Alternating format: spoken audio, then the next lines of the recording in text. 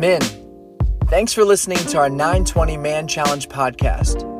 These are Bible teachings that are meant to be discussed alongside other men in community at our Blankenbaker Man Challenge gathering, where we prioritize developing a competent and confident understanding of who Jesus is and authentic and intentional male relationships. We hope this teaching of God's Word grows your relationship with the Lord, and we urge you to unpack it in your relationship with others. Enjoy. Dear God, thank you for putting people like Chandler Dale in my life. Thank you for him choosing Louisville over Liberty. Knowing Liberty has plenty of spiritually strong Christian men. What this guy did at the University of Louisville for our program and for his teammates, what an awesome experience and opportunity it was. May his words continue to challenge all those, especially young adults, that it's you don't need to wait. Now is the time. God, you grabbed this young man's heart as a young teenager, and man, he that flame was lit, and it's still burning bright today. So may his words today encourage all of us, and we thank you. It's in Jesus' name we pray. Amen. Thanks, Coach. Whew, thank you, Coach. Coach Mack, today, actually, this morning, has been married for 27 years. So if you guys would, man.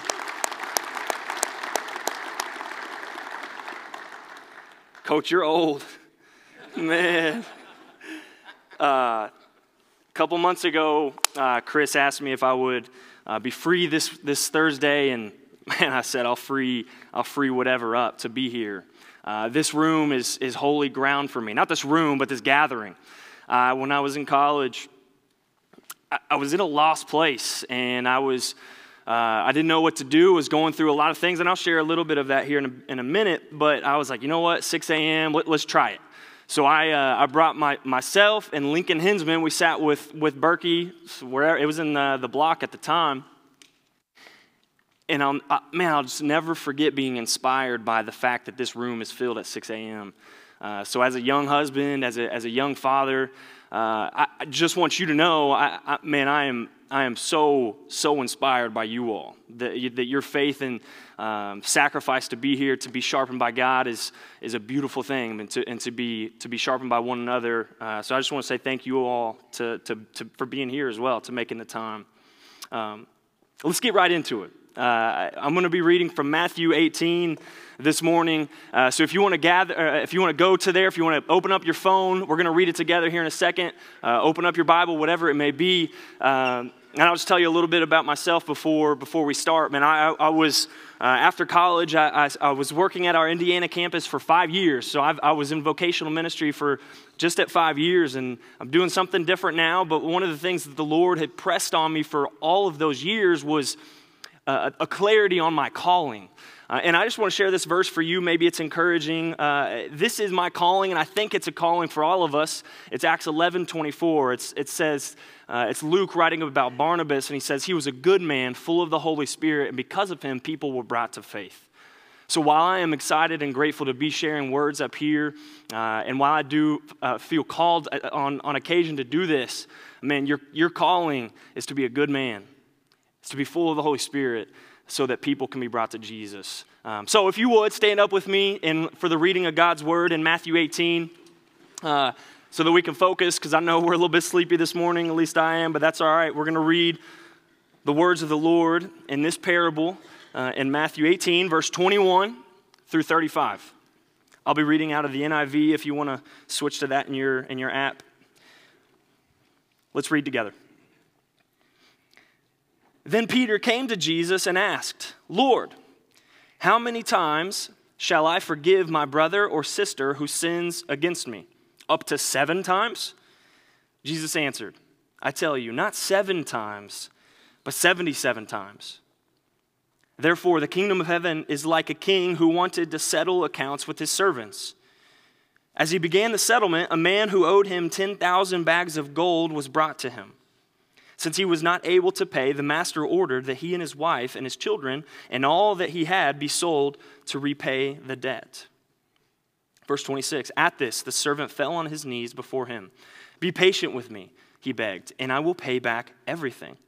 The servant's master took pity on him, canceled the debt, and let him go. But when the servant went out, he found one of his fellow servants who owed him 100 silver coins.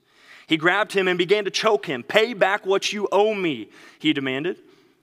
Verse 29, his fellow servant fell to his knees and begged him, be patient with me, and I will pay it back.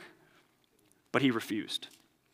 Instead, he went off and had the man thrown into prison until he could pay the debt. When the other servants saw what had happened, they were outraged and went and told their master everything that had happened. Then the master called the servant in. You wicked servant, he said. I canceled all that debt of yours because you begged me to. Shouldn't you have had mercy on your fellow servant just as I had on you? In anger, his master handed him over to the jailers to be tortured until he should pay back all he owed. And Jesus ends with this. This is how my heavenly Father will treat each of you unless you forgive your brother or sister from your heart. Before you sit down, turn to somebody next to them, give them a hug, and tell them you're glad they're here.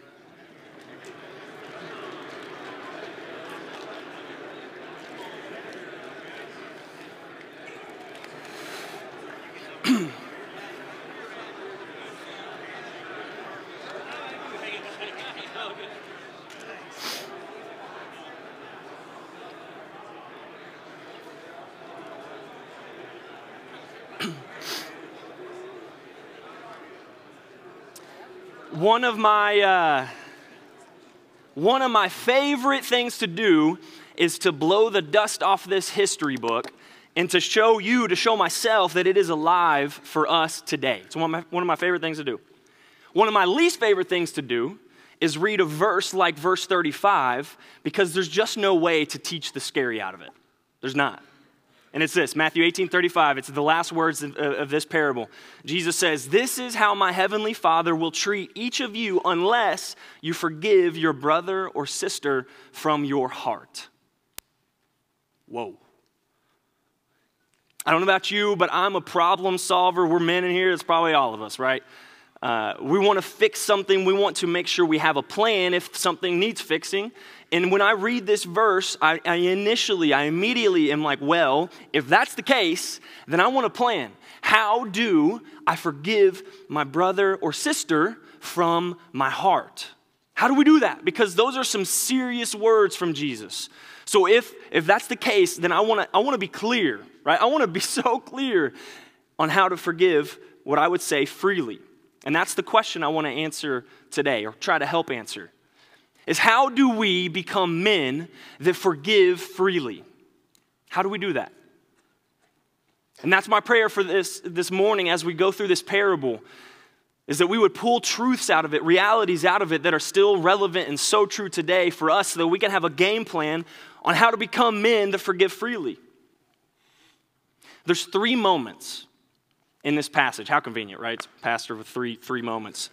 There's 3 moments in this passage where the man in the story, again, this is a parable. This is folklore. This is something that didn't actually happen, but let me tell you, it happens.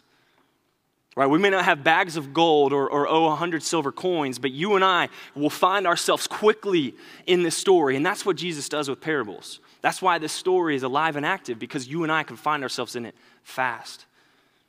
There's 3 moments where the man in this story simply screwed up. But in it, lucky for us, Jesus gives us a blueprint for you and I on how to become men that forgive freely and from the heart. The first one is in verse 24. This man who owed a lot of money. In today's money, it's like $100,000. So Jesus, you can imagine these people who are sitting in front of him who just have a couple shekels, right? A couple very small things, and they're like, whoa, they're kind of laughing. Like, that's a lot of money, Jesus. Like, come on. A lot of money is being owed right here. And in verse 24, it says, a man who owed him 10,000 bags of gold was brought to him, was brought to him. This man was caught. This man was in the wrong. And instead of, let's be clear, instead of going to the king, and instead of going to the king to share his wrongs and seek his forgiveness, he was brought to him. If you and I are to forgive freely, we must become men that call out our own sin. We have to. We have to become men that call out our own sin. Too often in life, we go through our days and cover up our sin and let time pass so that we forget about it. And the problem with that it is killing us from the inside out. Our hidden sin, done in secret and kept in secret, is quietly at war with our journey to become holy. Proverbs 28:13 says, "Whoever conceals his transgressions will not prosper, but he who confesses and forsakes them will obtain mercy." Why are we so quick to conceal our sin?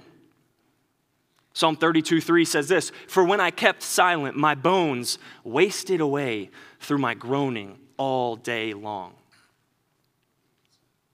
We conceal and keep silent until we get caught or until we move on from the initial pain or shame, and we don't allow the power of confession to invite God's forgiveness into our life. We delete the apps to remove it from our screen time. We clear out our Facebook search history so we don't have proof. We convince ourselves that our time spent away from our family is for providing for them, when in reality we're ashamed of our poor relationships at home. Whatever it is, we do our best to keep a clean conscience while we have dirty souls. This man in the story was lucky, actually, to be caught.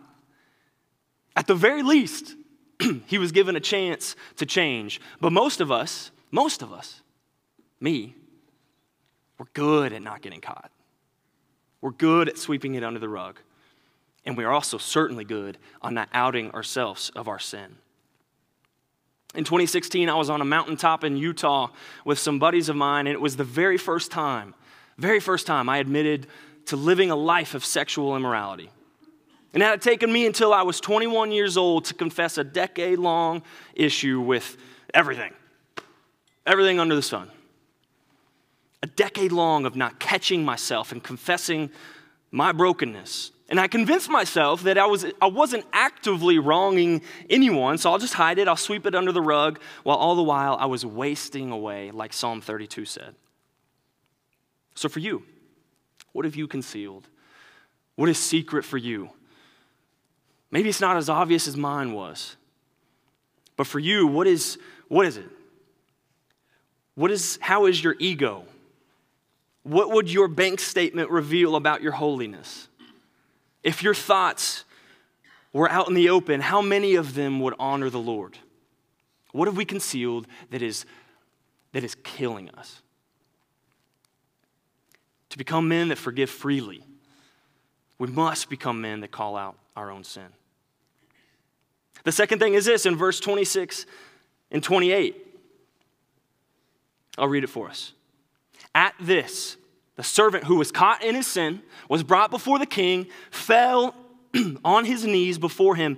"Be patient with me," he begged, "and I will pay back everything."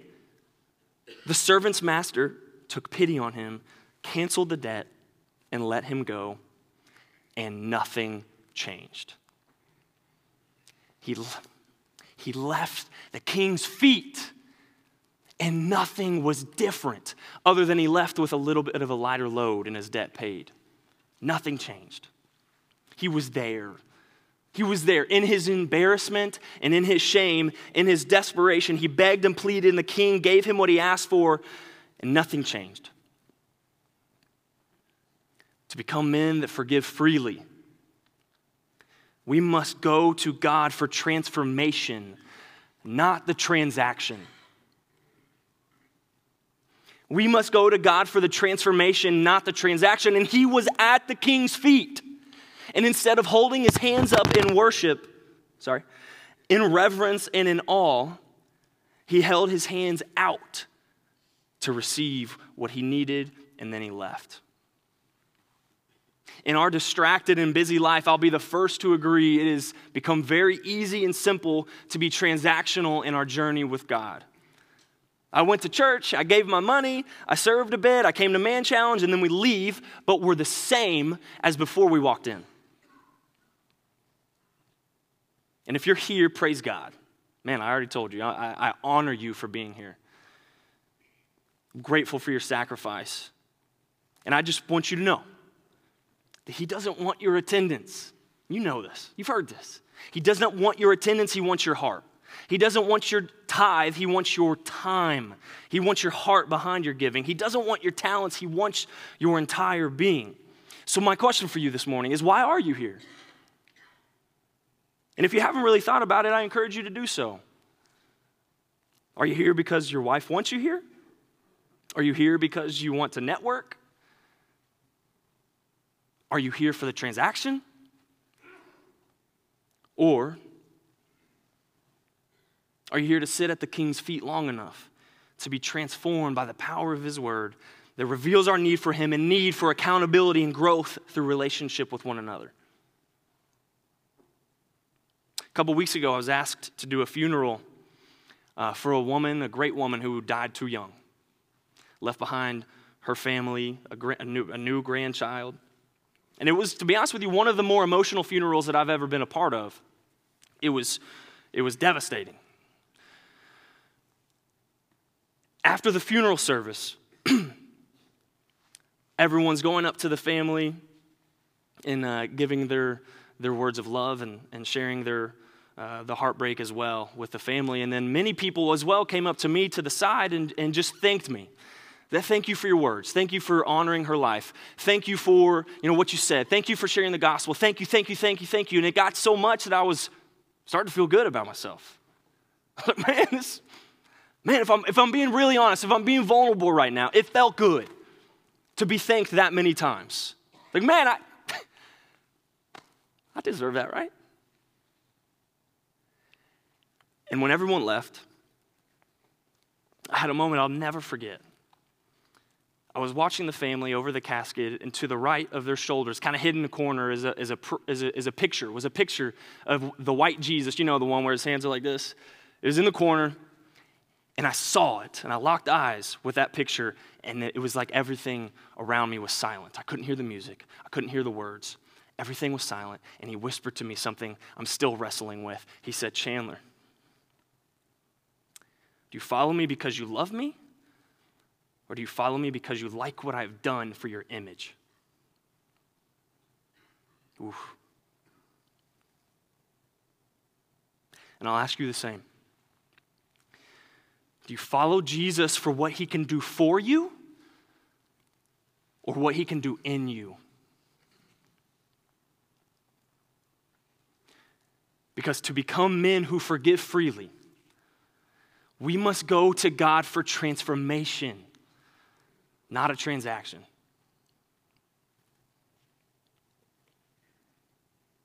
At this point in our story, this man has been caught in his sin. And instead of confessing, he gets his time with the king's feet and he didn't stay long enough to be transformed. He got what he wanted and then he left unchanged.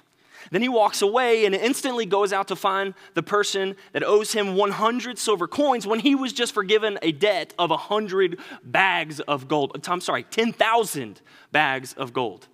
In verse 29, it'll be up here for us. He said, the person with the small amount of change says to this man who was just forgiven, he says, "Be patient with me and I'll pay it all back." And he puts the man in prison. Let's go back to verse 26. When this man was first caught and when he's sitting at the king's feet, here's what he says: "Be patient with me and I'll pay it all back."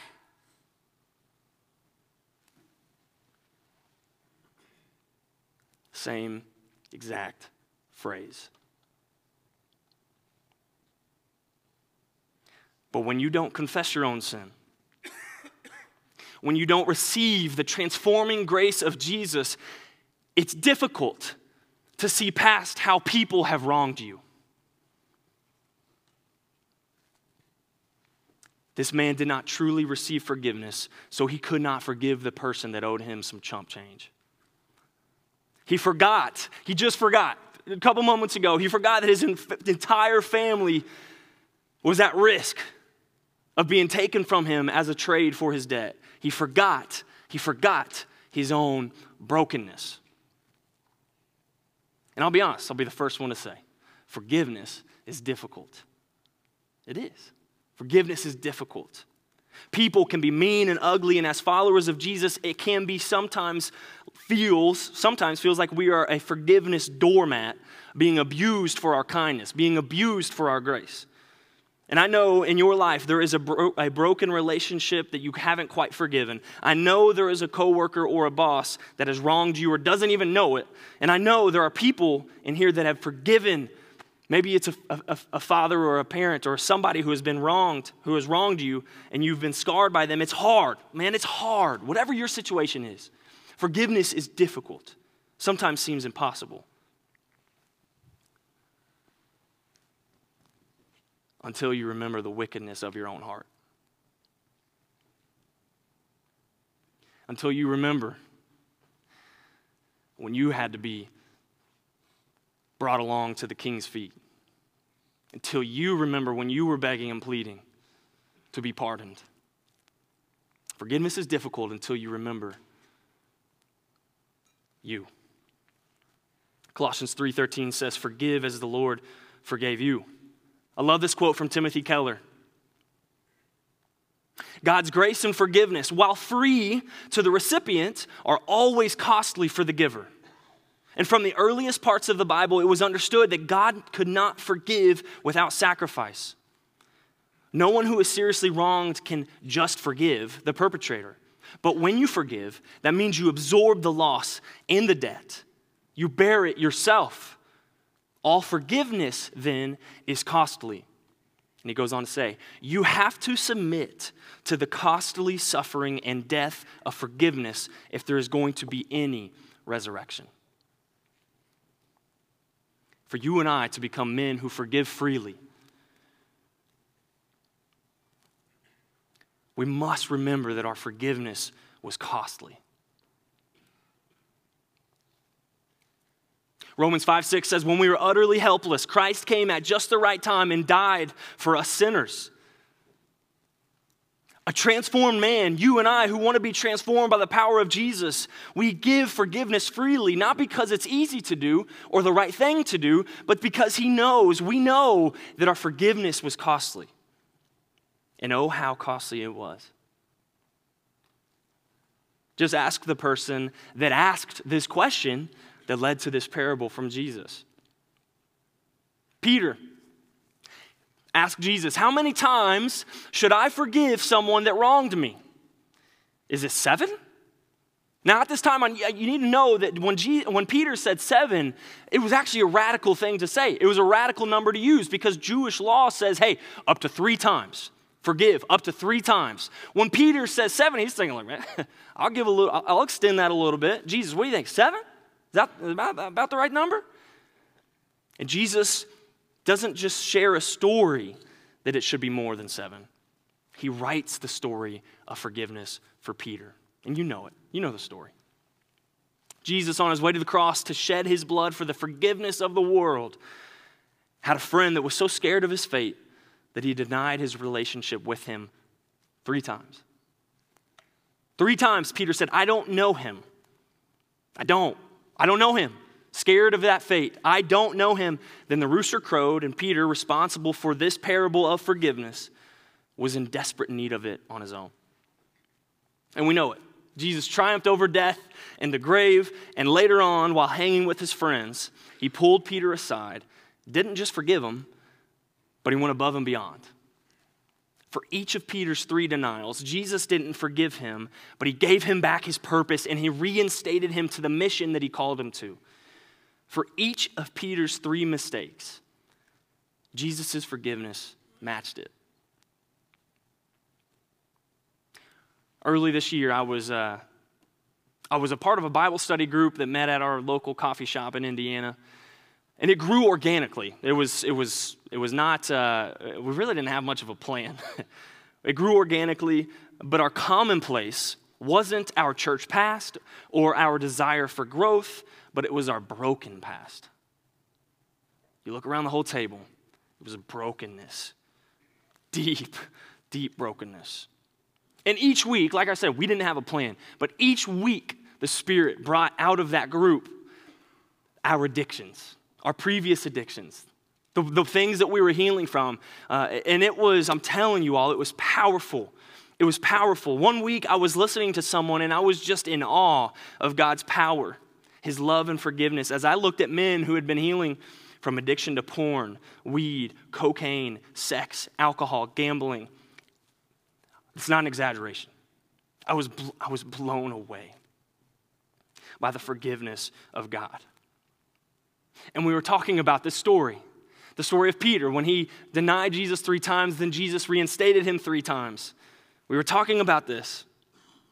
And that's something to me, to be honest with you, I've become numb to that beautiful part of Scripture.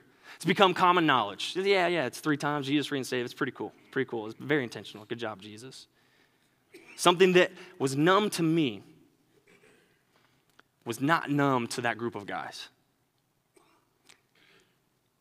It blew them away. And one gentleman in particular, it clicked. He said, and he turned to me with healing tears running down his face. He said, so this means that Jesus forgives me the same amount of times that I've wronged him? Yes, brother. It does. Acts 3:19 says this, repent then and turn to God so that your sins may be wiped out, that times of refreshing may come from the Lord. And Jesus, at the end of this parable, let's remind ourselves this, he says, this is how my heavenly Father will treat each of you unless you forgive your brother or sister from your heart. I hope you see, men, that this parable isn't about forgiving people 77 times. It's about being transformed to have a heart that can forgive freely. And if you haven't received that forgiveness, if you're at number 1, you're like, what is 77? If you haven't even received number 1, and you don't know where to turn to, you don't even know how to forgive freely if you haven't been forgiven freely, you're in a good place. If you and I want to become men that forgive freely, just like the story says, we must call out our own sin. We must go to God for transformation, not a transaction. And you and I, every day, when we look at the people who have wronged us, must remember that our forgiveness was costly. Let me pray for us.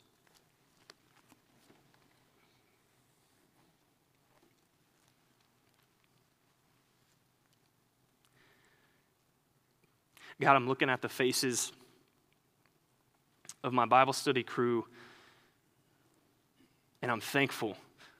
And my prayer is that we would not become numb to your power, that we would not become numb to your love, and we not become numb and hide ourselves from your forgiveness. We are broken. We will wrong you today. So Jesus, forgive us. Forgive us for the things we don't need forgiveness from, so that we can be people that share your love not by our words, but by our forgiveness. God, may we become men that forgive freely. Not because we need to, not because Jesus said do it 77 times, no, but because we have been forgiven much, so we must forgive much. Lord, I pray for the conversations that follow at tables today, this morning. Lord, would you have your way? Would you remove barriers? Would you soften hearts? God, may we become men that are like you. Thank you for this morning. Thank you for your son. It's in his name that we pray. Amen. Thank you, guys. Thanks for listening to this week's Bible teaching from Man Challenge at the Blankenbaker campus of Southeast Christian Church. For more information on how to get involved, reach out to us via the email address in our podcast description or find us on social media.